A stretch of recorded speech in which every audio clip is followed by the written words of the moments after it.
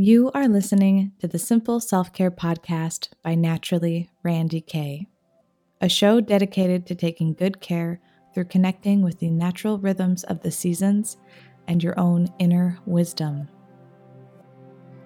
I created this podcast to show you that self-care is more than a buzzword and a good intention. It's a vital tool for your healing journey that can fit beautifully into your everyday life. Join me as we explore the nature within and remind ourselves that we are our wisest healer.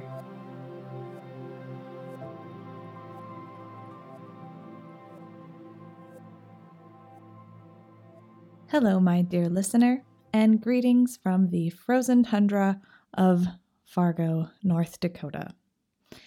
While it is currently -12 outside, I am still happy and warm on the inside thanks to the conversation I get to bring you today. For this week's episode, I got to sit down with the gentleman from the JJ Meets World podcast, JJ Gordon, the charming host, and Tucker Lucas, the witty producer. Not only are these guys talented and hilarious, but they are also my longtime friends that are always fun to be around and connect with. I invited these guys on to talk about how important it is to make laughter and having fun a part of your daily life, and also how comedy and creative outlets can play an important part in the healing process. This episode is full of so many gems on the valuable role that humor has during hard times, the universal language of laughter, the magic of improv comedy. We talk about how to add having fun to your self-care practice, the importance of having judgment-free creative outlets, and when to know when it's time to give your always funny friend a little bit of a break. And it's also full of embarrassing stories about myself from high school and beyond. Yes, contrary to popular belief, I wasn't always this super cool, put together, super hip woman. Yeah, I know that's hard to believe, but these fellas love to point out my dorky theater nerd, everyone's little sister role I had in my younger years. So hopefully you'll get a kick out of our reminiscing and silly stories. You know, bring a smile to your face at my expense, at the very least. But these guys do offer a lot of wisdom as well that I am very excited for you to hear. So let's get to it. Enjoy. Okay. So first of all, thanks for letting me come into your podcast studio and interview you for my podcast. You're very welcome. We're happy to have you here. Yes, we're here in the JJ Meets World podcast studio where we are surrounded with microphones, actual microphones, and not me alone in my room. Mm-hmm. I like that you brought your blanket, but we don't need that here. We have real soundproofing in the studio. Yeah, thank you. Well, it's security purposes, really, is why I bring it. We have some really great action figures here as well. You're getting a rare look at the studio before we've actually outfitted it, because this is our first, as of this recording, this is our first weekend recording in this new studio. That's wonderful. So we haven't even painted it or put the action figures up on the wall yet. Yeah, we've technically had, this is our fourth studio, because we had the original one that you were in. Yes. Then we had Tucker's apartment. Then we had our studio that's 2 doors down, and then this one. Sweet. Our next studio is going to have a water feature. Trickling in the background? Yeah. I've got this thing where it's like a watering can, and it looks like it's being held up by like a ghost. We won't even have to steal the electricity anymore. Yeah. It's going to be pretty impressive. I can't wait. I'll have to come back for that one. Yeah, we'll see. Okay, thanks. Thanks, guys. Well, I was on your podcast. You were. Episode 7, and I was like, has it seriously been a year? It's been a year. It has, yeah. That's insane. Just about. Your podcast has grown quite a bit. You have almost 100 episodes now. Yeah, we're pretty pumped about this thing. It's we do 2 episodes a week. They're each an hour long, so we're over 100 hours of content that's been created. And it's tiring. Like, I know. But we've gotten to meet such amazing people throughout this time. And the episodes are all so diverse. Even when we do an episode that's similar to another one, for example, we've done 2 improvised episodes. Even though they're the same on paper, they're drastically different in content. And that's been really exciting. Yeah. And getting to meet new people is fun. Mm-hmm. And like people bring us presents like this always fresh, never soggy pencil is from Jeff Knight at Cereal. Mm-hmm. And I use this kind of like David Letterman, like to tap on the table when I don't know what to say. Yeah. So if you ever hear one of our podcasts and hear just tap, tap, tap, tap, tap, tap, tap, it means that there's a lull in the conversation. Okay, cool. Hopefully that doesn't happen here. Well, I won't do it here because I'm not the host. Okay. Okay, good. Well, a little backstory, I guess, and why I wanted to have you guys on the podcast. So I've known you guys, I guess the older I get, the more like I've known you most of my life, it feels like. High school for sure. That's how years work. Thanks. We went to high school together, me and JJ. Mm-hmm. Tucker went to North. Yep. Congratulations to me. We went to South. The universe really wanted me to be at Fargo North. Did it? It did. It did, obviously, because then you were there. Yeah. And so, but I met you through improv, I guess, and Trollwood. Oh yeah, it would have been improv, wouldn't it have? Yeah, that's right. Yep. We were in the, the big rival of our high school career was our dueling improv groups. Yeah. An interesting anecdote. Randy and I were in Don Quixote's at Fargo South.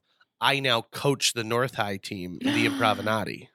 They changed names. They did, because the club kind of died out there for a little bit, Yeah. then it came back, and no one really liked saying Julia's Seizures, which was the name of the North High Improv A team. little insensitive. So they're like, well, why don't we call ourselves the Improvinati now?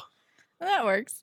It's all right. Well, didn't the new theater person at South want to change Don Quixote's? Yeah, Kevin Kennedy, who's a member of the Line Benders, Previous podcast guest. previous Kevin podcast, Kennedy. several times, Times. said, Don Quixote's, the kids don't get that it's a playoff of Don Quixote, and like it's just horrible. We're gonna get rid of the name. And so I said, hey, just out of curiosity, everyone here who's in this room who is a Don Quixote, if they change the name of the club, would you be super pissed? Everybody raised their hand. And I said, so you're a teacher, Kevin. This is an education moment. If they don't know who Don Quixote is, educate them. Do Man of La Mancha next year for your musical and just get it done. Well, I still have my T-shirts, my Don Quixote T-shirts. I put mine into like a T-shirt quilt. Oh, did you? I have one in a T-shirt quilt, and then I have the Jared Nillis one we did. Yeah, the Free Nilly one. Yeah, as an actual still in my drawer shirt. Oh, that's nice. Yeah, I owe your brother a shirt. He wanted one a long time ago. My brother Matt. Yeah, and we couldn't get the same yellow. And so I was like, I don't know if he wants a different color yellow. I don't think he'll notice. Oh yeah, okay. Maybe Gotcha. he will. I don't know. That's a good idea for like a holiday gift for you. Okay. Get your brother a Don Quixote shirt with the old. They've changed the logo now, so you'd have to get a hold of the old logo. Well, good thing he doesn't listen to this podcast. So my wife doesn't listen to my podcast either. I don't think my husband does either. So we can talk smack about them all that we want. Oh, good. Just kidding. So anyway, why I want you guys even on my podcast is because, especially growing up with you and being at your house a lot, it was just comedy and bonding over weird, silly things was like, I don't know. A lot of times it was a coping mechanism. It was a safe space. It was how we worked through the hard, weird emotions of high school. And I've seen you and you as well, Tucker, like over the years, staying with it and using it as this positive light in the community. And so I think we all love to laugh and love comedy, but I don't think we actually stop and think about how therapeutic it actually is and how it can be a really important part of our life and our daily even habits. And I think that's a great thing you guys bring with your podcast, these everyday conversations, talking about everyday things. A lot of people like what they do with their lives and turning it into a fun conversation that people can listen to whatever they're doing.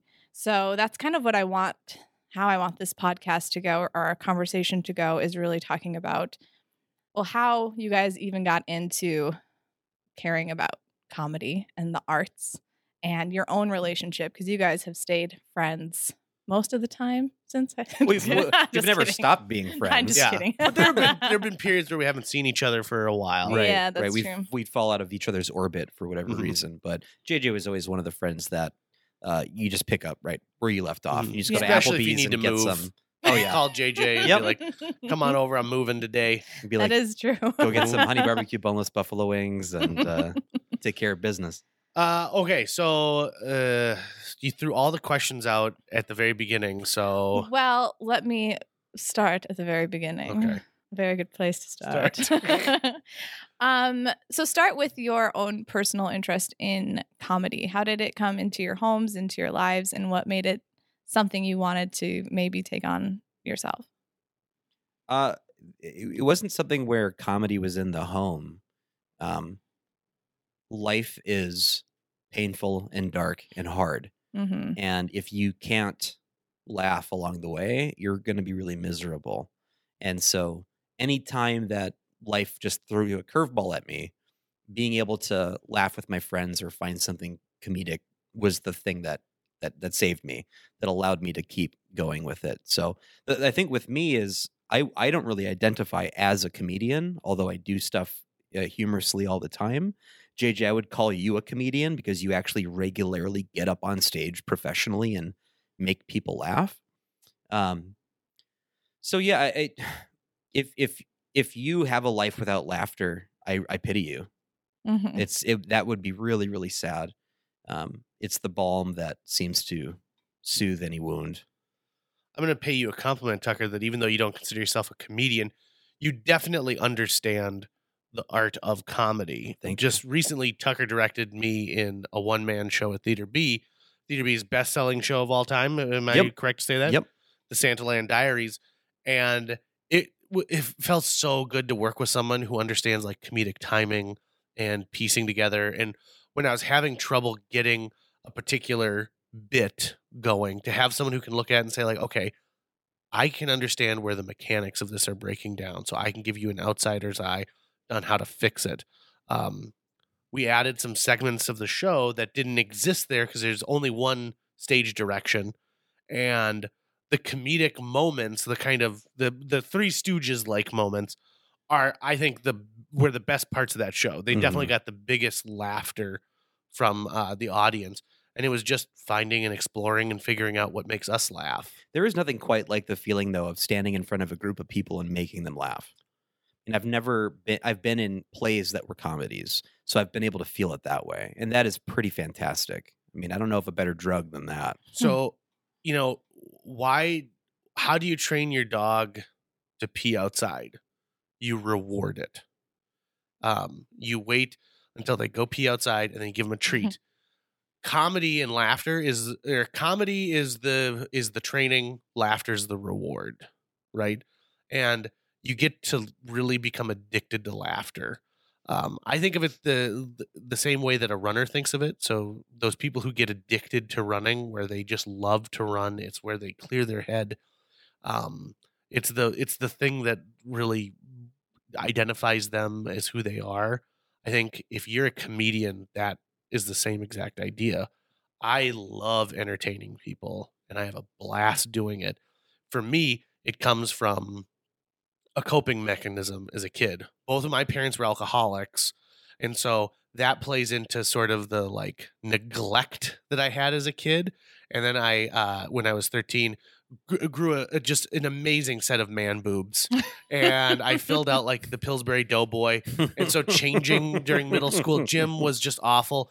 And I found like, well, I'd rather have people laugh with me than laugh at me.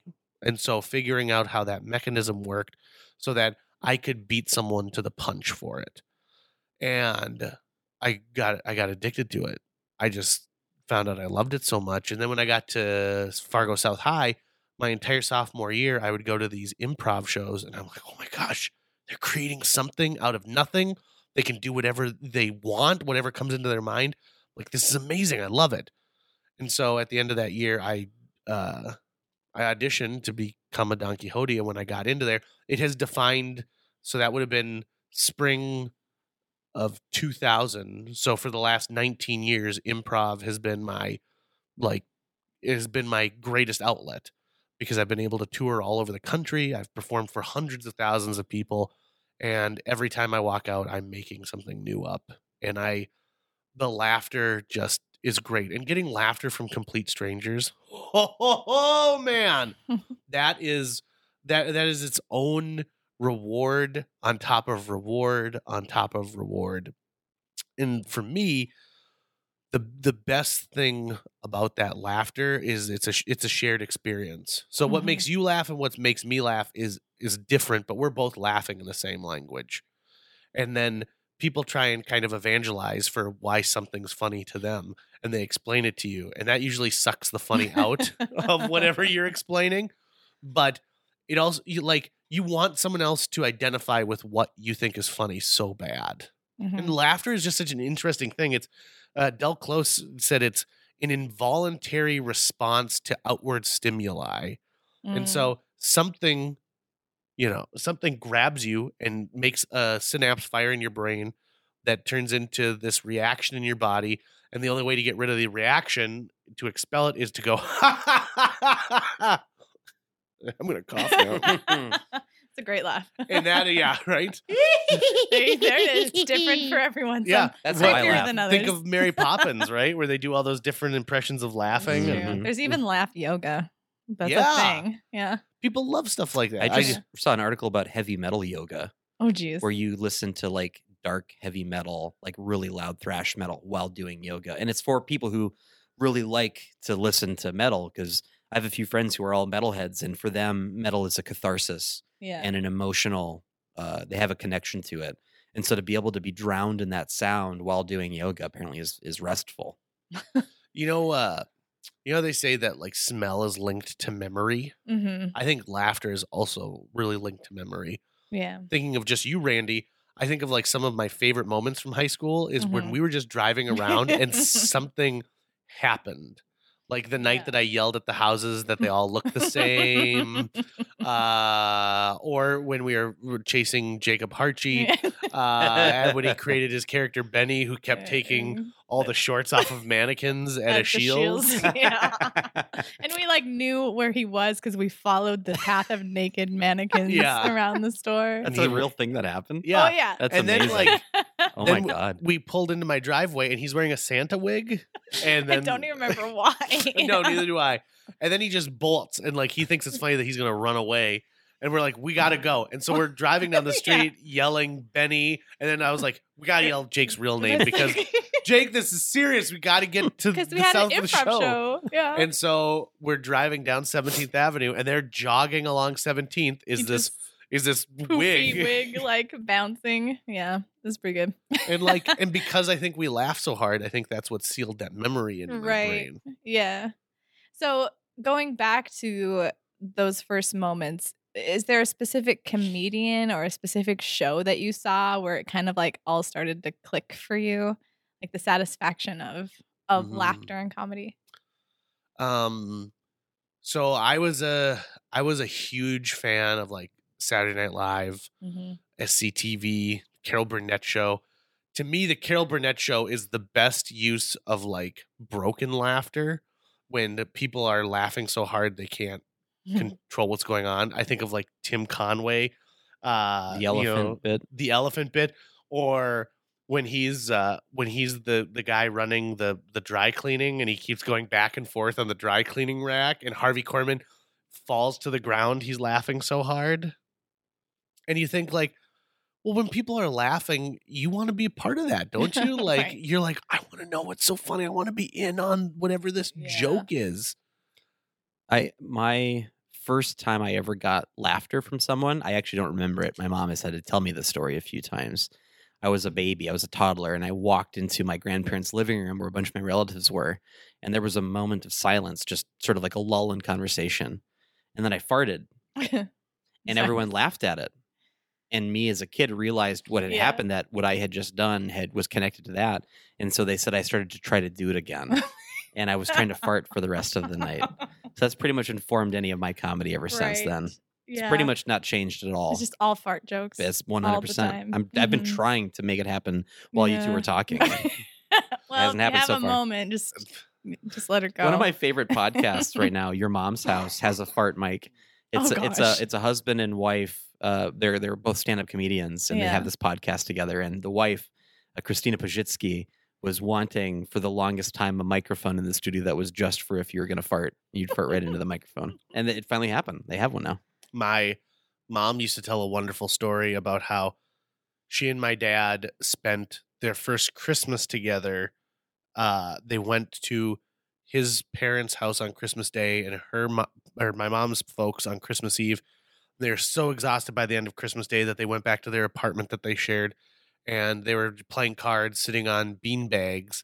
And my mom was like, "I'm so tired. I didn't even think about it. I farted." And your dad just looked at me and like looked at me in the eyes, and he goes, "All right, so we're at that point in the relationship now." And Tucker brings up a good point of like, think about when you're a baby, right? What are the two emotions a baby can show you right off the bat? Happiness and sadness, right? Mm-hmm. Sadness involves want, need, isolation. Happiness involves, the moments where you're taking in as much as you possibly can, and you show it through cute little baby laughs. Side note, you like the movie Labyrinth? Mm-hmm. So, in the Magic Dance number where he's talking about like, and baby said, Yes. they originally brought in like 4 babies and none of them were making the right baby noise. So David Bowie's like, get those babies out of the studio. And he went in there and he recorded his own version of a baby voice. I will be the baby. Yeah. And so when you hear that, that's a Bowie baby. Wow. Mhm. Fun fact. Yeah. Little baby laughter. What about you, Randy? Like, laughter's been a huge part of your family, I know. That's true. For a long time. Yeah. I mean, my parents were both theater majors, and my dad, and we know Steve Stark. He's a local icon here. He's a legend. He's a legend. They did improv back at NDSU back in the day, and I'm trying to think of my first memories with laughter, but I think I just remember just always seeing my parents be dorks and like embarrassed by them, but they were laughing a lot, and so they thought they were hilarious. So, I mean, my parents were always breaking out into accents and different songs and things, and It was like a variety show in your house. yeah, it really was. And I think my dad remembers the first joke that I made up, and I don't think it's very funny, but he thought it was really Let's hear clever. It's not even a joke, but we were in the McDonald's drive-thru, and there was some current event going on that had to do with Baghdad, and something like not very pretty horrific. I kind of love the premise already. Yeah, and my dad's getting the food from the window, and I'm like, "Pass the Baghdad," and I like chuckled at him because I was making a pun on the topic.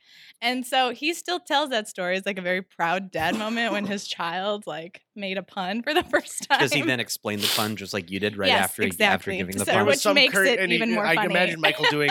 There was some current event going on. It had to do with Baghdad. Shut up. And you see, when she said Baghdad, it was just like she was saying Baghdad from the country, but it But wasn't. the actual She's asking bag. me, her dad, for a bag. Yeah, that's why it's funny. Oh, I thought it was a different joke. I see it now. Very humorous. I do remember my brother Aaron, who he had a similar story of like where he did one thing and people thought it was funny and then tried to do it again and again. But it was in elementary school when he like fell off a chair and everyone laughed. And so then he kept falling off the chair and he got in trouble and went to the principal's office and like called my parents in apparently. And my dad, instead of punishing him for that, was like, I need to teach you about something called comedic timing. And that was his like punishment, was listening to a lecture from my dad on like when it's appropriate and when it's not. I really want your dad to come in here and give us a lecture on comedic timing. You guys should have him on. It would be really good if he'd bring his guitar and if he could do the lecture too, like while he's just kind of strumming the guitar. Yes. I'd be all about that. Yes. Well, back to the subject of improv, because that is a huge vehicle for you, something we're all united on. What do you think it is about improv in particular that makes it a little bit more, I think, magical than like stand-up or writing comedy shows or something like that? So the Second City calls it something wonderful right away. A great stand-up comedian takes years to hone a joke, or obsesses over something. So you take like a George Carlin. George Carlin spent years and years and years working on this particular 3 minutes of material. And it's great and it's hilarious. And the first time you hear it, you bust a gut. And the second time you hear it, you bust a gut. But for that performer, it loses something. It's why a lot of great performers enjoy doing new material. It's their favorite thing is they get to do something new where they don't know all the beats to it. And they aren't people yelling out the punchline before you get to it. You don't have that with improv because you're making everything up on the spot right there. So while improv may not be polished and 3 out of 10 shows might be total dumpster fires because it happens, you still get some amazing stuff beyond it. And the thing I like the most is improv isn't just the performers on stage, it's the audience. So the energy the audience gives back to you, the indications they give back to you. So if you do a joke and they laugh, like, okay, so this is that type of an audience. Like they're going to really respond to, physical humor or character-based jokes or location-based jokes. The second city was Justin Fargo, and I went and saw their show, and it was good. Don't get me wrong. It was good. But the stuff that really excelled is when they allowed it to be local. So they did a scene about a couple's first date, and their date ended at a local watering hole called Big D's. And they're trying to find information like, tell us about what Big D's like. He's like, well, it's a bar, but it's closed down now. And the very last line of the show, which killed me, I was laughing so hard, was this guy walking in on his tippy toes, and they go, look, it's Big D. And he goes, well, guys, I'm shutting her down. And just that moment, and the audience erupting in laughter at that moment, because we see where they're mining all of this material from. Right. We're all in on the joke. Yeah. That is so awesome. And I also, there's like a laziness factor too. I'm going to throw that out there because you don't have to, you rehearse improv so that you get to know like, okay, I need to trust my instincts for this. But boy, oh boy, you don't have to work on costumes. You have to memorize any lines. Doing a one-man show was the worst thing I've ever done. It was so good. And I never got all the lines right. No, he did not. Not even like close. I remember I went closing the last show, and Tucker, you sat right behind me. And I remember thinking how surprised I was at how hard you were laughing, because I'm like, you directed this. Like, you know what's coming. Yep. And I talked to you afterwards, and you're like, oh, he's changed so much since I've saw the show. I mean, I would just love to see, because then I'd be the only person in the audience going, okay, how's he going to stick the dismount here? Yeah. How is he going to close the gap that he just opened up Right. big time in it? But also, I remember when Baggies and his girlfriend were here, and they came and saw the show, and I didn't watch that night, but then I came after the show, and I was asked, like, hanging out afterwards, and I asked his girlfriend, what was your favorite part of the show? And she describes a scene that I'm like, that is not in the show. Like that, I have no idea what she's talking about. And it turned out it was a scene that JJ had developed over multiple performances to fill in this gap when he was trying to string up some lights. Yeah. And then this whole new thing came out of it. So I was super surprised Yeah. that her favorite scene was one I didn't know existed. Yeah. You're like, oh, yeah, that was me as well. Right. It was that's the kind of the fun of improv, right? Is Yeah. when you've got a gap, if you've got those skills, it allows you to fill it. We do so much corporate improv nowadays. So like I do a lot of workshops for like, hey, everyone, let's figure out how to communicate better using improv skills. The base of improv is yes and, is the agreement factor. So if you and I are in a scene and I say, let's go for a picnic, and you say, no, I don't like picnics. Well, what's the whole point of those first two lines? Right. Shiva said like, hey, let's go to a cafeteria then. No, I don't. I'm not hungry. Okay, well, let's just get somewhere where we agree. Hey, let's go to Applebee's. I love Applebee's, but I can't go there because I threw up all over the bathroom. Mm-hmm. So now we have somewhere to go. Oh, you can't go to Applebee's. You mean IHOP? IHOP. That happened to me at an IHOP. Jeez, I know. Oh my God. I got banned from an IHOP during a pancake eating contest.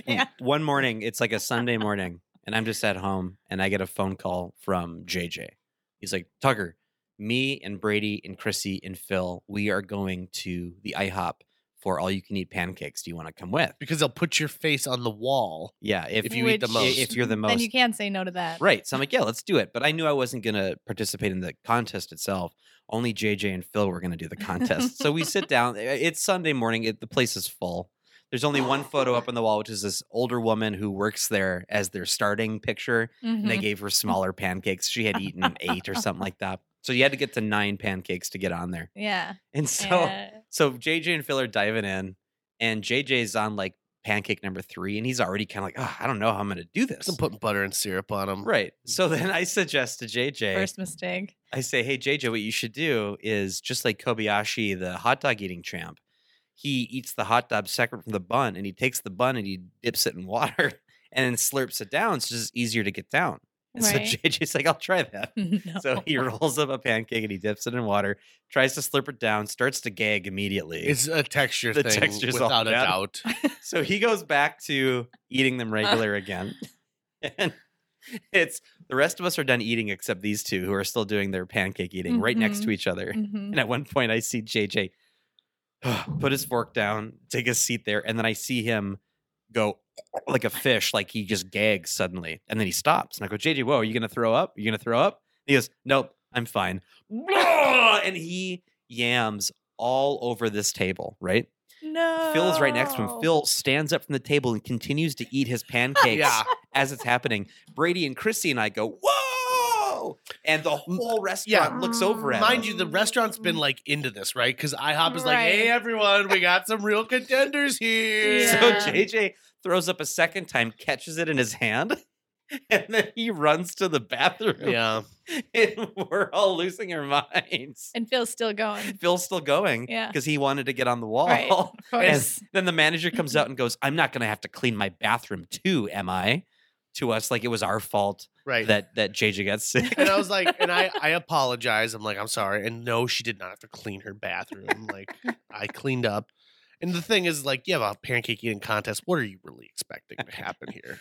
Right? Yeah. But then Phil got I to mean, 9 like- How could pancakes. this be the first Right. time? You're telling me that no one at any time raised their hands and says, well, what happens when someone pukes? Phil got on the wall, but then a few days later, he got Like beaten. a trucker had like 45 He, pancakes. like just destroyed it. Oh, I wish we had that photo of Phil because that was peak Phil. Yeah. That was nice and bloated and drunk Mhm. Phil. I did not return to IHOP for 6-7 years Oh, after that. because they wouldn't let you, or just out of like dignity? Shame. I mean, probably a little bit of both. Like, they I need didn't to want to. like have a turnover, employee turnover. Yeah, that's kinda what I was Okay. hoping. Some sense memory too. I mean, you got to wait till you're no longer reminded of the fact that you just yammed all over a Right. table there. Yeah. Well, how long did it take you to eat pancakes again? Oh, a long time. Okay. Okay. In Pancakes fact, are pretty great. they are. I'm a waffle guy. Yeah. Yeah.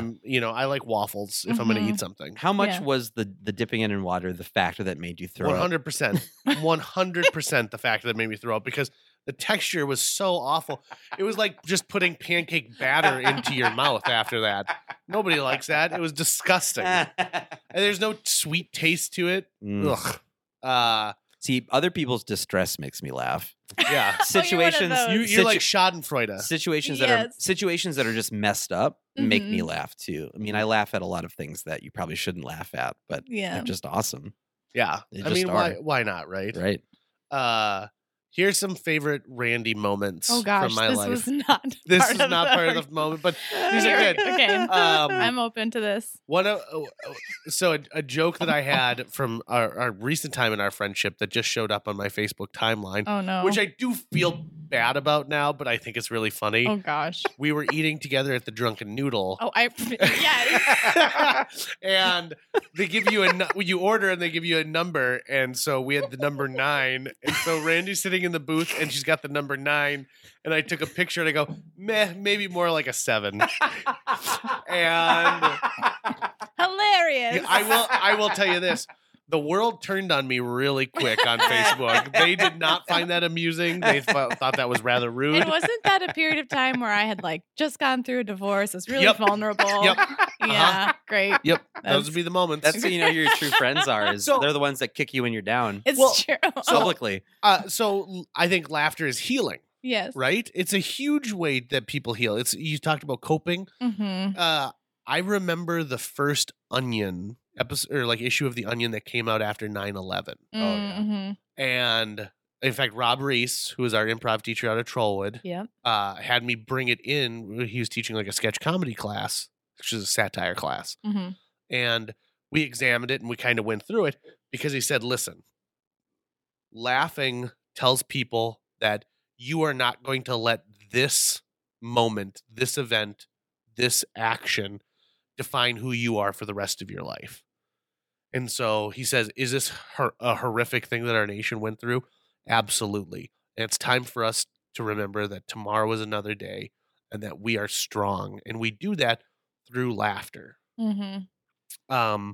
Yeah. I can think of a lot of times people will say the too soon, right? Right. Too soon when you make a joke about Maybe for you, but not for me. not for Tucker. It's No? never too soon Never for for Well, Tucker. no, I mean that more in general though too, because Yeah. there is definitely a lot of no, you can't laugh at that. No, you can't enjoy that, or the laughter that I'm hearing from you right now, I'm going to interpret as a negative and be mad at you for laughing at it. And the too soon is what always happens. But ultimately, you just gotta. If you don't think it's funny, that's fine. You don't have to think it's funny, but I don't have to stop laughing just for your own benefit at the same time. And you better laugh because it's all darkness anyways Yeah. in the end of it. Right. I have No one on their deathbed goes, man, I wish I laughed at fewer things right. during my lifetime. Right. Yeah. My dad passed away when I was 19. My mom passed away when I was in my early 30s. And I remember after my mom passed away, I received a package in the mail from a friend of mine in Chicago. And we hadn't spoken in a couple of years. We kept up on social media, but like hadn't really talked. And they said, hey, man, really sorry to hear about your mom passing. I thought that you could use this as you start the next chapter of your life. And he had got me, it was a DVD of the movie Annie, because I am an orphan now. And he just wanted me to be fully trained on how to find myself a Daddy Warbucks. Oh my gosh. And I didn't get it at first. And I was really looking at it. And someone goes, well, it couldn't be that he's meaning this, is it? And to me, like, that's perfect, because he allowed me to say, like, yeah, you know what? Like, let's remember and let's rejoice in the time I had with my mom. But like, let's not beat around the bush 100% about like life goes on and you just adapt to it. Well, and your mom loved. My mom would have loved that joke. She would have. She would have really loved that joke. Well, and I think that you've been a source of that for me and a lot of our friends growing up. I mean, our group of friends has been through a lot. We've lost a few of them. And I even just when I moved back to Fargo, again, like divorced and confused about what was next for me, and you helped convince me to move home because you're like, you can be in line vendors, you can do all these exciting things, and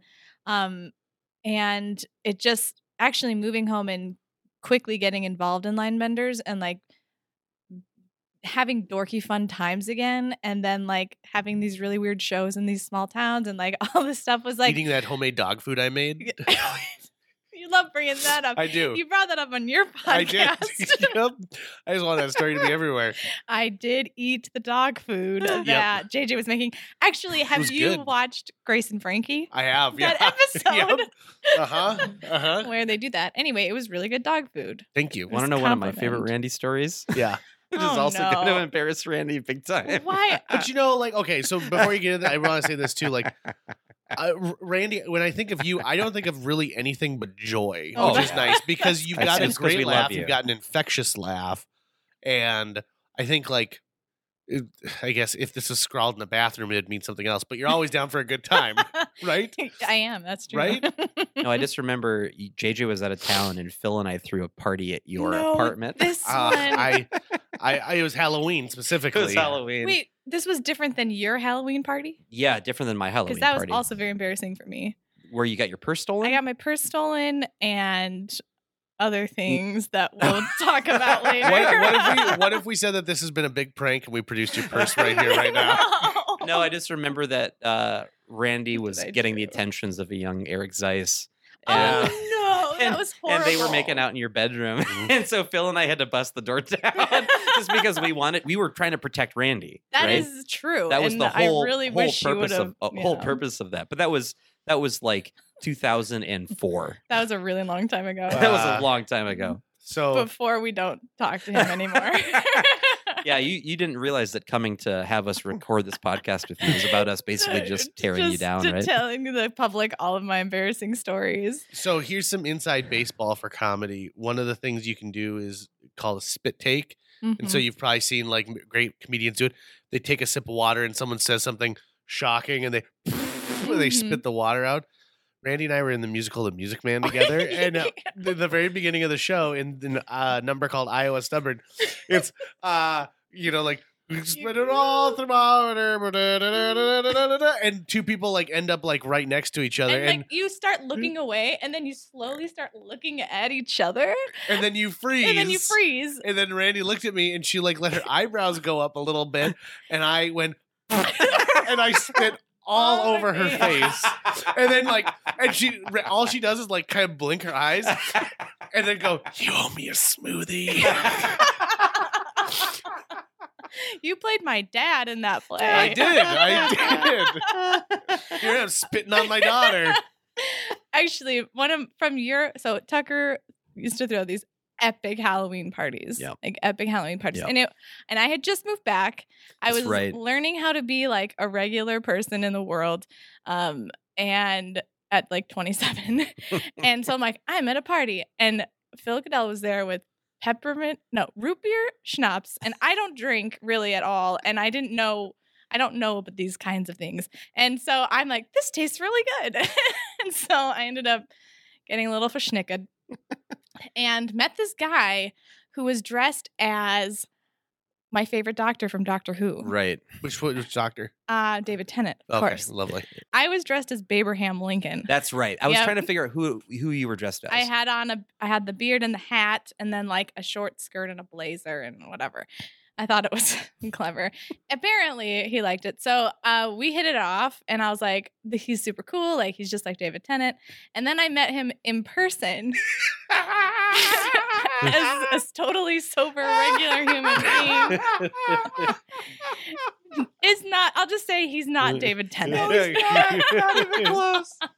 Oh, yes. But I have your party to thank for those life I'm so excited lessons. to hear if this stays in or not. Yeah. Isn't that the amazing thing about Halloween is you're somebody else for one night only, and then for the other 364, baby, you are yourself. Yeah, Rezel and I really should have been throwing those parties purely for the blackmailable material. Oh, there's a ton. Because there's so much. Because what we would do is we would throw these big parties, and then we would set up a room that we would call the confessional booth. Yeah. And it would have a little wooden box with a hole in it that would have a camera inside. And we put a sign up that said, "There's a camera in here recording. Give a message to Tucker and Rezel, whatever you want." And people would go in there and they would make out, they would smoke pot, they would get naked, they would do all this other stuff. And they get really drunk and like tell us things. And I still have all of that footage. You do. I could go through and see if you're on there, Randy. No, if you want me to. I remember. And I don't remember what I said. That's the only time I don't really remember things at a party. Fourscore and 2 shots ago. Yeah. But I remember you were so kind to me when I lost somebody had stole my purse. And I felt like I had never been that like drunk girl before. Ever. And no one would have ever predicted me to be that. And I remember you being like, Randy, everybody is that person every once in a while. Oh my goodness, yeah. I was like, I remember when I got my Pog stolen that I left on the playground at Horace Mann. Oh man, I bet you felt exactly the same way. Just like that. And then you let me use your phone for a while. Yeah. Until I got a new phone. Because we tried to track your iPhone, yeah, didn't we? We did, and then they turned it off. They learned that they found it. But anyway, stories aside, gentlemen, both of you have been like, you provide these spaces for drama, for theatrics. Your house growing up was there's just a million stories from your house. Yeah. And I just look back on it being, and I remember when your mom passed away, it really hit me because I was thinking about just being able to go there and talk to your mom was like therapeutic. And she was like everybody's mom, basically. And we didn't lock the front door. Like whoever needed like to come in and just hang out. Yeah. And it was this place for like just a merry band of misfits, people that didn't feel like they belonged anywhere, could come to your home and totally be themselves and sometimes get in trouble and sometimes get pissed at each other. But it always clears itself up. I think we're lucky because we live in a time right now where no matter what your interest is, you can find your tribe. You can find your people, right? if what you really love is competitive jigsaw puzzling, there are avenues for you to meet other like-minded people who like competitive jigsaw puzzling. Right. That didn't really exist in the early 2000s, and so I think that's why like people were looking for a place to congregate, and that just happened to be my house and my basement, my hot tub, my trampoline. And we had some really amazing times, and for the majority of it was really innocent too.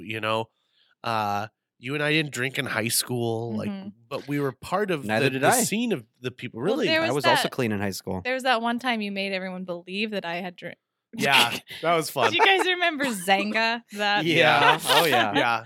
There was one time you guys, I don't know, somebody had like a what's it called? It was a beer bong. A beer bong, which I didn't. I just wanted to try it just to like know what the deal was about. Because I was a curious young they're always person. like, "Oh, just open your throat and just drink it all at once." And so they put root beer in there, and I did it, and then you got a picture of it and posted on Zanga.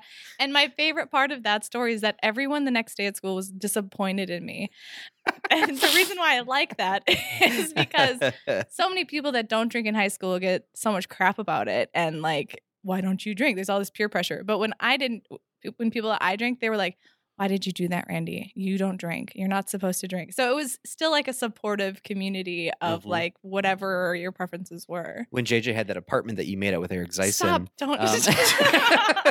His computer was always out in the main room, and it was always logged into everything. Everything. Every account of JJ's was like a tab open and logged in. So me and Phil and Jared and Dustin and Cody and whoever else would be there would walk in that day. We would just get on a Zanga blog and just start writing the worst things in the world.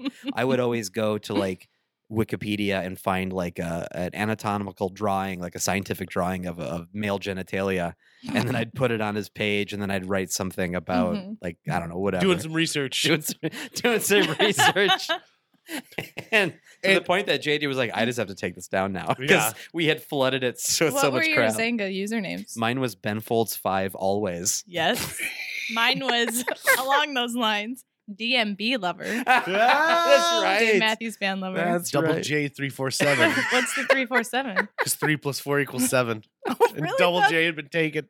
My buddy James Woods was Creed Hound 5 Ew. because me and him and a few other friends of ours made a fake boy band. Oh. And then to name the boy band, we combined all of our favorite bands names. And Brady's favorite band was Creed. No. And Why? James's favorite band was Bloodhound Bloodhound Gang, and mine was Ben Folds 5. So we were the Creed Hound 5. I think Ben Folds was one of like our early bonding moments. I think so too. We loved Ben Folds. You know who introduced me to Ben Folds? Who? Tim Larson. Tim. He was the guy that got me into him because He's so cool. Oh yeah, my first summer at Trollwood, and I was taking a writing class that he was in. And one day we were just waiting for the teacher, and there was a piano in the room, and he started playing Evaporated from Whatever Never Amen. And I thought, what is that? That's amazing. And he said, it's Ben Folds 5. You got to check him out. And that's how I got into it. Speaking of someone who can make you laugh, Tim is a truly gifted comedian. Yeah, he's He a really sniper. is. I mean, he really is a killer when it comes to that. He was not in our time, but he was one of the original Don Quixotes. One of the founding members. And we grew up, I grew up just thinking him and Tanner and those guys were just so great. And Tanner, oh my God, Tanner. Yeah, Sean my Dillon. God. And when Tim moved back to Fargo shortly after I did, I remember him wanting to be my friend, friends with his wife. And I was like, oh my gosh, Tim, he's so cool. And I actually ended up sitting by them recently at the Martin Sexton concert. And I revealed to Tim that even seeing Tim come in a room like at Martin Sexton, I'm still like, oh, it's Tim. Like, he's so cool, and he's brilliant. But one thing about Trollwood that I want to bring up, Trollwood is a performing arts school here that happens in the summertime. And we all grew up, and Tim was in our improv class. I wasn't with you. You weren't there that year? Oh, well, anyway, it was a good I'm good sure it was one. a great class. It was brilliant. Full of a lot of winners. Yep, with Rob and Phil. And actually, that was the time when Phil kept throwing somebody's Chris's backpack. Yeah, up into a tree every day. And so then as punishment, Rob Reese, who we mentioned earlier, would make him and Tim wear all the backpacks and run around Trollwood. And Tim almost passed out. It was pretty great. But Trollwood, I mean, performing arts school, we all have that shaped like who we are, So I feel much. like. And it provided this place for all of us weird kids to go and like creatively express ourselves and feel safe doing that. And so I guess as we wrap up here, talking about the importance of the arts and providing opportunities, you guys still do that in the community, but not shying our kids and our loved ones away from these outlets for weirdness, I guess, basically. So it's never too late to get involved with something that you love, It's which true. I think is awesome. So if you've got a 5-year-old kid who saw Mary Poppins at FMCT and really would like to do that, call the FMCT. They'll give you all the information you need. They can get your kid involved. If you've got someone, I think 8th grade and older, who has been doing stuff like that for a while, Trollwood is a breeding ground for talent. They get to work with some top-notch names. It's also a breeding ground. It is. No. It is. A lot of I- a You lot of that one kids. out if you want. We I'm don't adding a need- few in here that Randy's just gonna have to cut Yeah. out. We don't want to hear those stories. There's also a lot of Oh, I'm keeping it in. Yeah. I'm keeping it in. there's a lot of great opportunity out there for people to get involved in things that they love, and the arts are a great way. The work that your mom did with the arts partnership, Yeah. and like which is still being seen today, Mhm. however, over a decade Yeah. since, is really amazing, and we're really lucky. I think the thing that people kind of hold on to is like, well, I don't want to audition and not get in, and like Right. I'm worried about the rejection. Any great theater organization, even if they don't put you in the cast in the exact role you want, will find a place for you. Mhm. You audition, you don't get in, usher for their shows, and then you're a part of it. Mhm. Tell them you're interested in this. Maybe they need someone to help with lighting or to build a set. And I think the thing that holds most people back is just the like, what if? Mhm. Don't live your life in what ifs. Right. That's the worst place to be. That and O'Hare International Airport are the two worst places. What ifs? And Gary, Indiana. And Gary. Gary, Indiana. Bring it back to the Music Man. Yeah. Way to go. Yeah. Circling back. Call back. Isn't that what they say? That's what they say. say. Look at you in Well- your world of comedy. Well, thanks, Trollwood. Yeah, thank you, Trollwood. But even if it's not theater, I mean, even this podcast, like for me, this podcast is a creative outlet for me. And I love producing it. I love the conversation. And it kind of fulfills a lot of what I loved about theater and performing in producing something from beginning to end and having people respond to it and become like a community around it. And so there's a lot of ways in it, bringing it back to like self-care. How does this relate to that? Daily ways of having some sort of creative practice. And in particular with you guys, like laughing, like bringing joy into your life every single day. Like, what have you found? This is a really broad question, but I guess even just nowadays, the fact that you guys have your podcast, you did your productions together, you're continually being creative together. How do you think that adds to your quality of life and how you're able to handle the hard times in life? Oh, I would not be the person I am today without the creative outlets that I've created, both for myself, because that's the thing. Sometimes you have to create your own opportunity, and then also jumping onto the bandwagon of what other people are doing too. There's an old saying, a day without laughter is a wasted day. Mhm. And I truly believe that. Laughter is cathartic. Laughter burns calories. Laughter it puts wrinkles on your face that people associate in later years as like laughter lines. Mhm. And they say, oh, that person must have been happy for most of their life, or that person must have found joy in Mhm. different ways. And so I like the Muppets a lot. And so I rely on them on a pretty regular basis to bring some laughter into my life. I also I laugh at things. How do I want to put this without sounding like a total jerk? But so much of what happens today is going to be your humor tomorrow. Mhm. How many situations have you been in where you say, we're going to laugh about this Mhm. one day? Yeah. And it's true, because some of the worst times, some of the times when I thought, I, you know, Jesus, take the wheel. Some of Yeah. those moments are the ones I look back now and I have the fondest memory for, and I Mhm. laugh the hardest.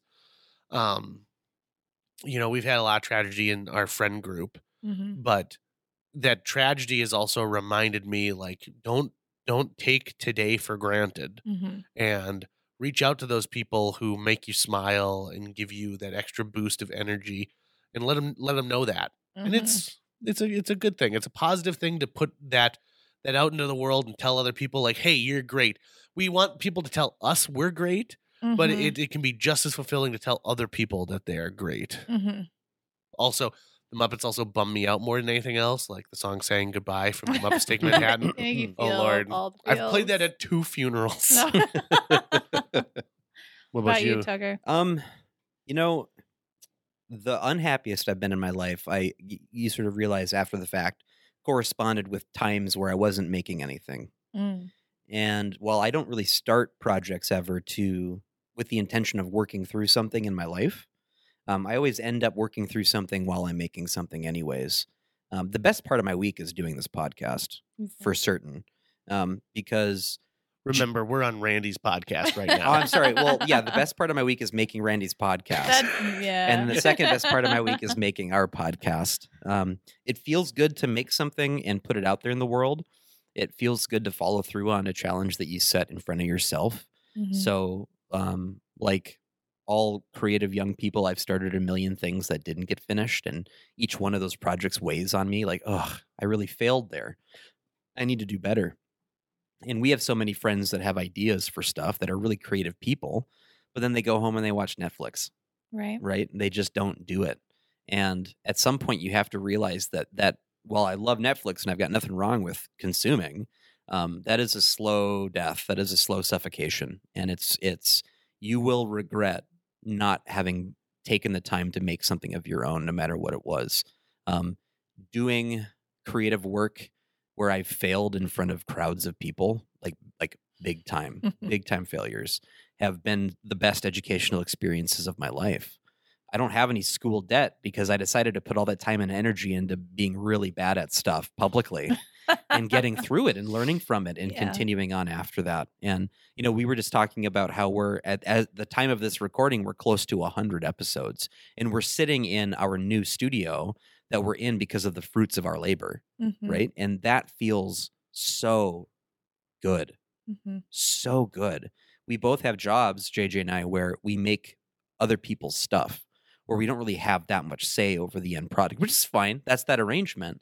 But if you're someone who is creative, you really need to find a way to be able to do it unencumbered without relying on the permissions of others to do it. I feel like I had another thought there, but I think it's escaping me right now. Well, what would you say if you're sitting there being like, man, I've had a long day. I really want to watch Netflix. What would you say motivates you to do something else, to create again? Anytime I'm in that moment, I'm actually just pushing through it. It's not that I'm inspired to actually go work now. I think it was one of the pitfalls that we all fall into. I need to find the inspiration to get going. Well, sometimes there is no inspiration. Sometimes it just sucks and you got to do it anyways. One of the reasons why this podcast works is because we show it for work at each time. Right? We haven't missed a podcast release since we started a year ago. And there are days where we do not feel like recording anything, but we do it anyway. And we're always happy that we did at the end of it. And it feels good to be putting something out there in the world. One of the best feelings to me is when someone who I know reaches out to me without me asking them and says, hey, I listened to this episode of your podcast. I really enjoyed it. That feeling of putting something else out in the world that other people are consuming. Don't just be a consumer, be someone who makes stuff to be consumed.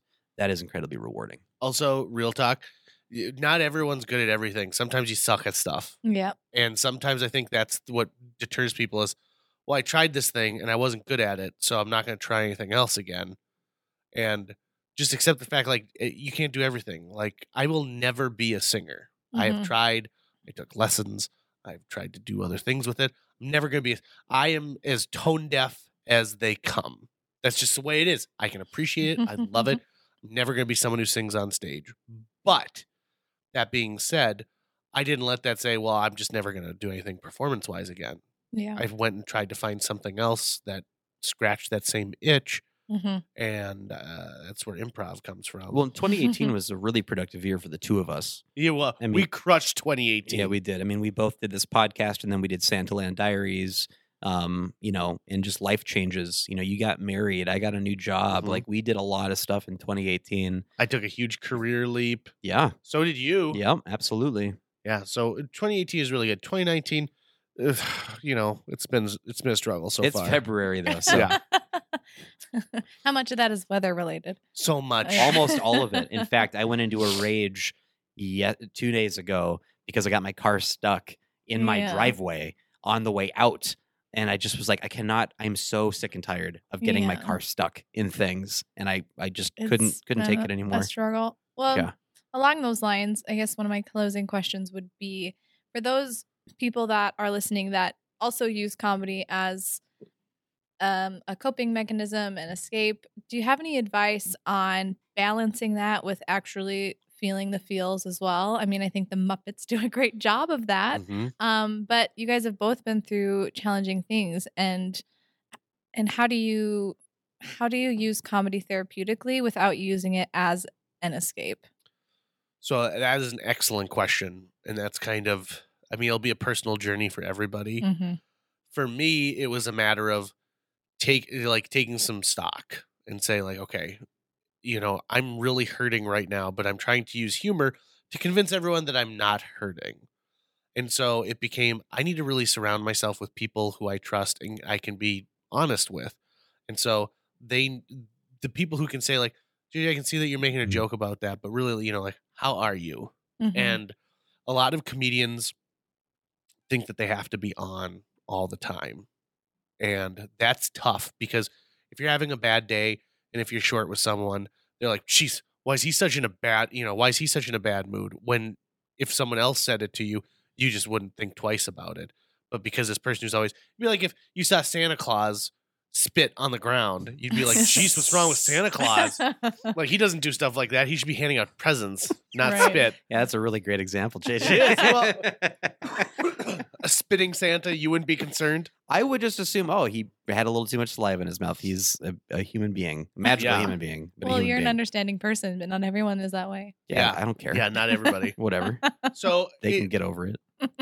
taking that personal stock. It's okay that they're upset. Sorry. And, and figuring out when when you turn it off and realize that people don't like you because you're funny all the time. Like Mhm. that was my problem in middle school. Is I'm like, oh my God, I gotta be funny all the time because that's why people want to be associated and around me. Well, sometimes you just gotta sit there in silence on a drive through Indiana, like Tucker and I had, without me having to go like, Indiana is where we are.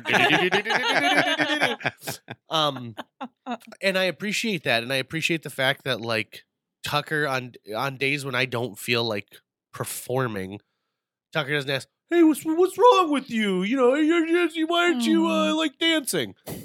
And you like that impression? It was Why- pretty That's dead that on. really is a good. Tucker. I was like, whoa, did you get a recording of I me? know. That So- sounded fantastic. It's great, and I think that's the problem is that comedy loves tragedy, and those people who've had those moments in their life that has caused great strife and conflict are the ones who like get this weird funny bone, Mhm. and you have to remember that. So it's not just you telling yourself, "Oh, I got to check in with other people, and I can't make everything a joke," but remember to do that with other people. So treat others as you wish to be treated. So if you have a friend who's the one who's constantly making jokes and like, yeah, can you believe it? It's cancer again.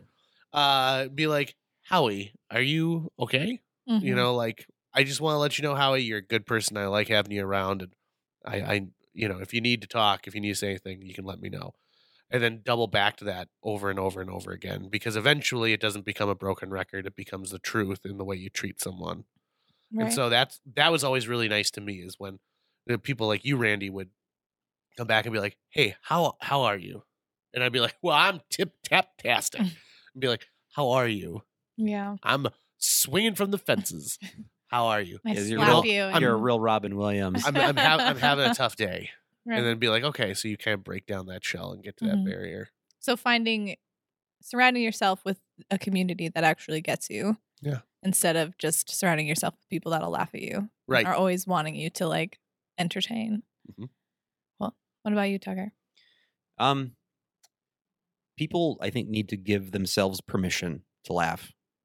One thing we find up here in the Upper Midwest with audiences, theater audiences, is they're often much more reserved, much more conservative, especially if it's like a matinee on a Sunday.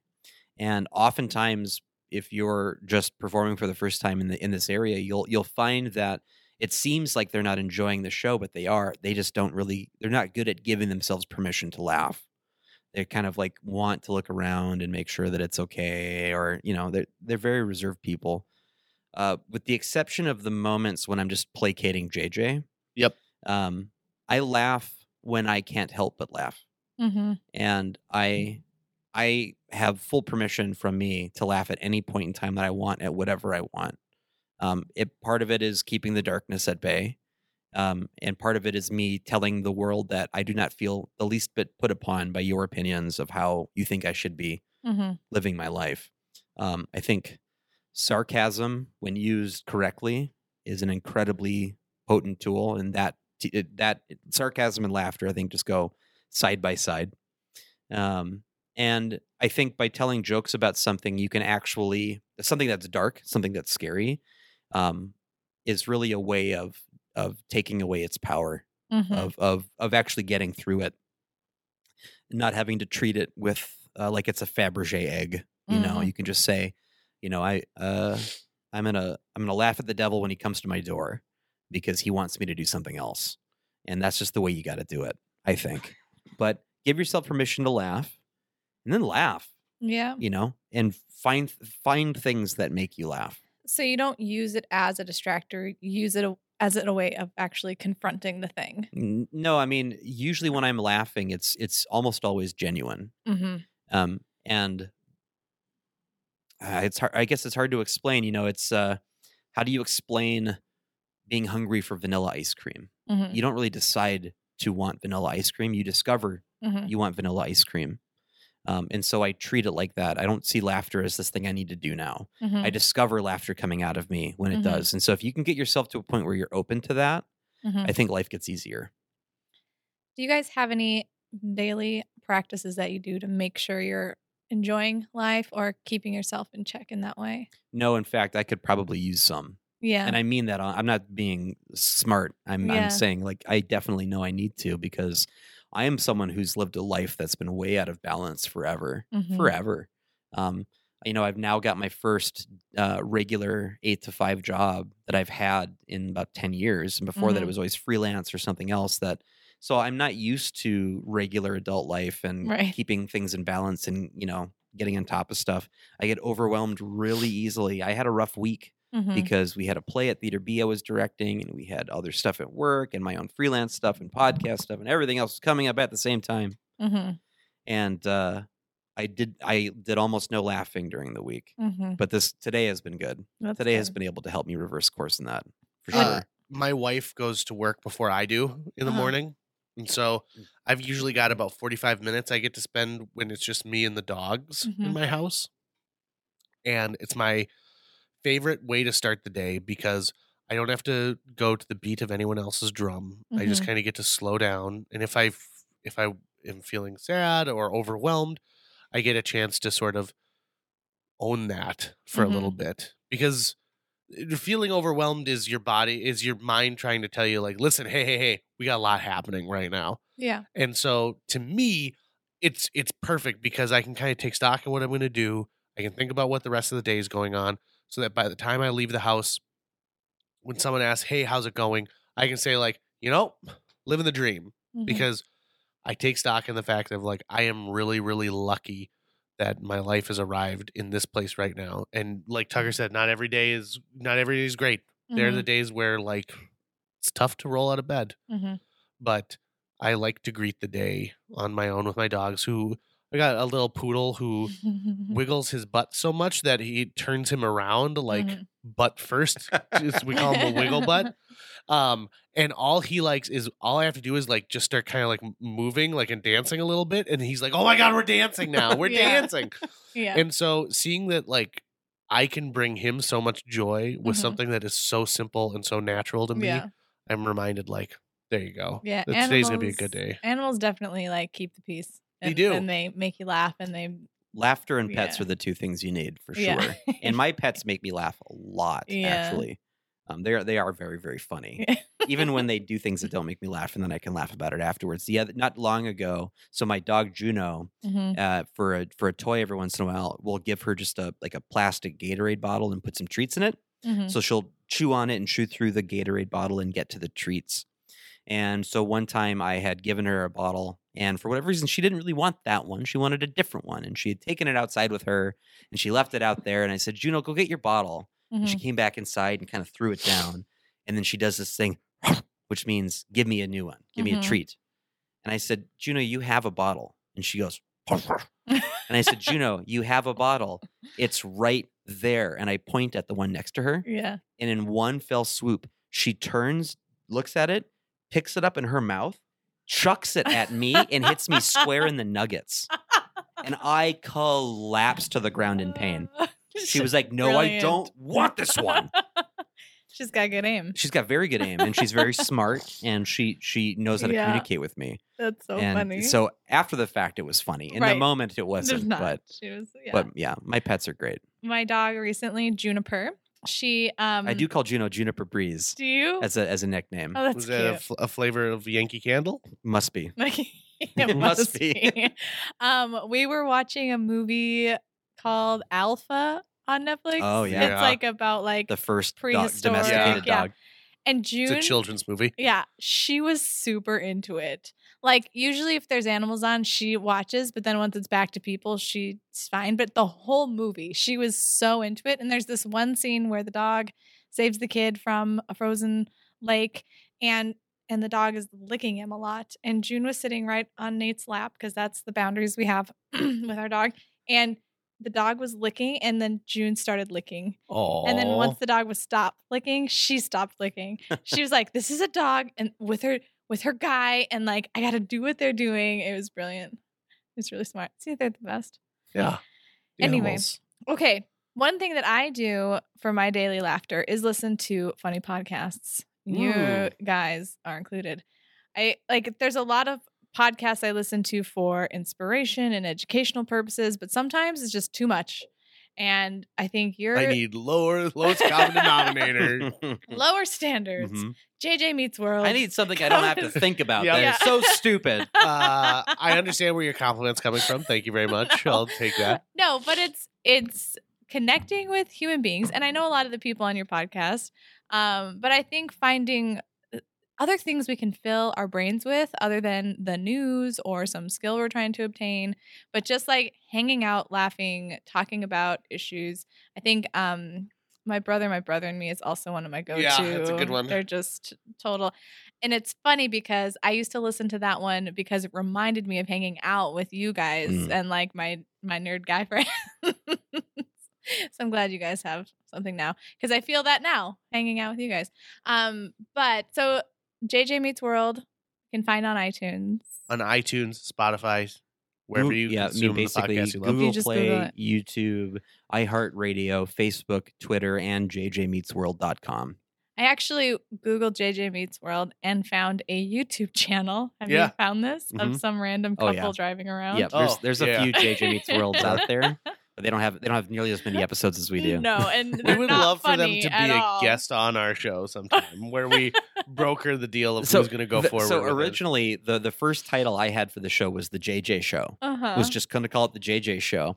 And then when I go to YouTube and type in The JJ Show, and it's mostly children who have discovered YouTube and cameras and that they're going to create their show. And usually both kids have a name that begins with J.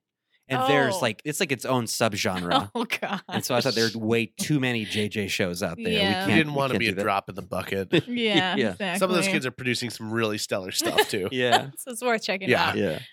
So the JJ Meets World, it's the art of conversation. Mhm. We interview people and you don't know where the conversation is going to go. We go on these weird tangents, Mhm. as we did in this episode A little of your taste. Mhm. podcast, Randy. Yes. Little sniff. But it's a lot of fun, and Mhm. you find connections with people that you never thought you'd really have as deep of a connection with, and Mhm. everybody has a story. Yeah. That's the beauty of it. Even the people are like, I'm so boring. No one wants to know anything about me. And then all of a sudden you unearth just an Mm. amazing treasure trove of something that makes them truly unique. Yeah. What's Everyone their has fingerprint? everyone has their weird. And I love that you get to that on Yeah. the show. It's we just recently did an episode with a woman who runs a company called Midwest Mud Uh-huh. named Amber. And she was like, it's going to be awkward. And I don't even know what you guys want to talk to me about. I mean, there's not much. So we talk a little bit about her business, Midwest Mud, and she does ceramics. And one thing leads to another. And she's like, well, I used to do, like live, nude modeling. And we're like, well, let's You're like, explore that for a minute. And she'd be like, I used to do taxidermy. Yeah, and What? we're like, let's go. And it's so before you get to the end of it, it's just in watching people. There's that moment where they switch, where they Mhm. let their guard down, and Yeah. like they're just involved with it. I think the best compliment we have received so far, Tucker recently got it via Facebook, was someone who said, I listened to your podcast, and it's like I'm there as a part of your Yep. conversation. And so this guy dropped his cinnamon roll on the ground and ruined it while he's listening to JJ Meets World. And he was mad at us Yeah. for like a split He second. said, God damn it, Tucker. He's a buddy of mine from high school. That's And so I funny. didn't even know he listened to the podcast. And that was great to have him reach out to me and Yeah. be like, yeah, I really like it. And here's how I liked it. Yeah. Yeah. It's been a lot of fun. It's Cool. been very, very unique. And thank you for being one of our first guests Well, yeah. and taking a risk, because when we first started this, trying to convince people to come on wasn't difficult, but they were definitely leery of it. And setting a goal of releasing 2 episodes a week was really intense for us, and we've That is a made every lot. single deadline, It's amazing. and we're bordering on our 100th episode, probably over 100 by the time this comes out. No big deal or anything like that. I remember when you guys asked me, it was still like high school Randy being like, "You want to include me? Okay." I'll be a part of this. Another one of my favorite Randy stories that I'll tell real quick gosh. is Randy joined me to drive to the Twin Cities and back in one night to see the Producers Oh, that was in fun. Minneapolis. It was the Yeah. first touring company of the Producers. And on the way back, Cody and I were driving, and we thought Randy was asleep in the back seat. And so we were talking about different girls that were pretty at school that we would like to date. And then all of a sudden, Randy's head pops up. She goes, "And how about that Randy?" And it was just the right moment where we had been talking about for long enough without mentioning her name that she was like, "Nope, I'm gonna I get knew, in there." and then I knew regardless." all the secrets. I knew how you felt I about know, every girl. everybody. But did I spill the beans? No, I was a no. good friend. Randy is so good with beans. If you have beans, folks, let Randy. It doesn't matter what She'll the hold on to your container is. beans. Yeah, Yep. even if it's just handfuls of beans, she's Mhm. gonna make sure they don't spill. Yep. That should be the new name of your podcast. Don't spill no them spilling, Give no me your beans. beans. Give me your beans. That also reminds me, calling back to the fart conversation. Oh, good. There was a moment in time where you farted on me. All the time. Yeah, JJ sat on my head and farted Yep. on me once. And then because you started doing it, other people started doing it. And there was a point where I was like, everybody stop farting on me. My brothers fart on me and you fart on me. And I had to like really own my voice. That was like me owning my voice in high school. So thank you for that opportunity. I'm glad. Really, we're just trying to get you to find that voice. Yeah. You Okay, know. that's what it was Uh-huh. about. Okay, cool. Yeah. I mean, you don't really understand what's going on like behind the scenes, but we had a lot of meetings about who would be farting on you when to make sure that we hit you at the It was right all time love, of the day. really. Yeah. Ooh. I love farts. All right. Let's And on that note. note, love farts. All right. Well, thank you guys. This has been great. Thanks for having me. That's got to be the episode title. Farts. Love farts. Love farts with JJ and Tucker. Okay, yes. We resorted to fart jokes at the end there. What can you do? laugh about it, I suppose, which I hope you got to do a few times during this episode. Bringing laughter and silliness and having fun into our lives on a daily basis is sadly getting lost. It's becoming something we save for weekend or monthly entertainment, if that. We get so caught up in our stress and the worries of the world that we forget that just being silly can be a much needed act of processing that stress and breaking the stress response. And I really am thankful that I got to grow up with my family and with friends like JJ and Tucker, where the weirder the better was encouraged and celebrated. But even I lose touch with that sometimes. We all do. So why not intentionally make space for it and make sure we aren't taking life so seriously? For starters, you can check out the JJ Meets World podcast and get your laugh on Fargo style. And then, just loosen up a bit. Check out events in your community where you can connect through live comedy or theater.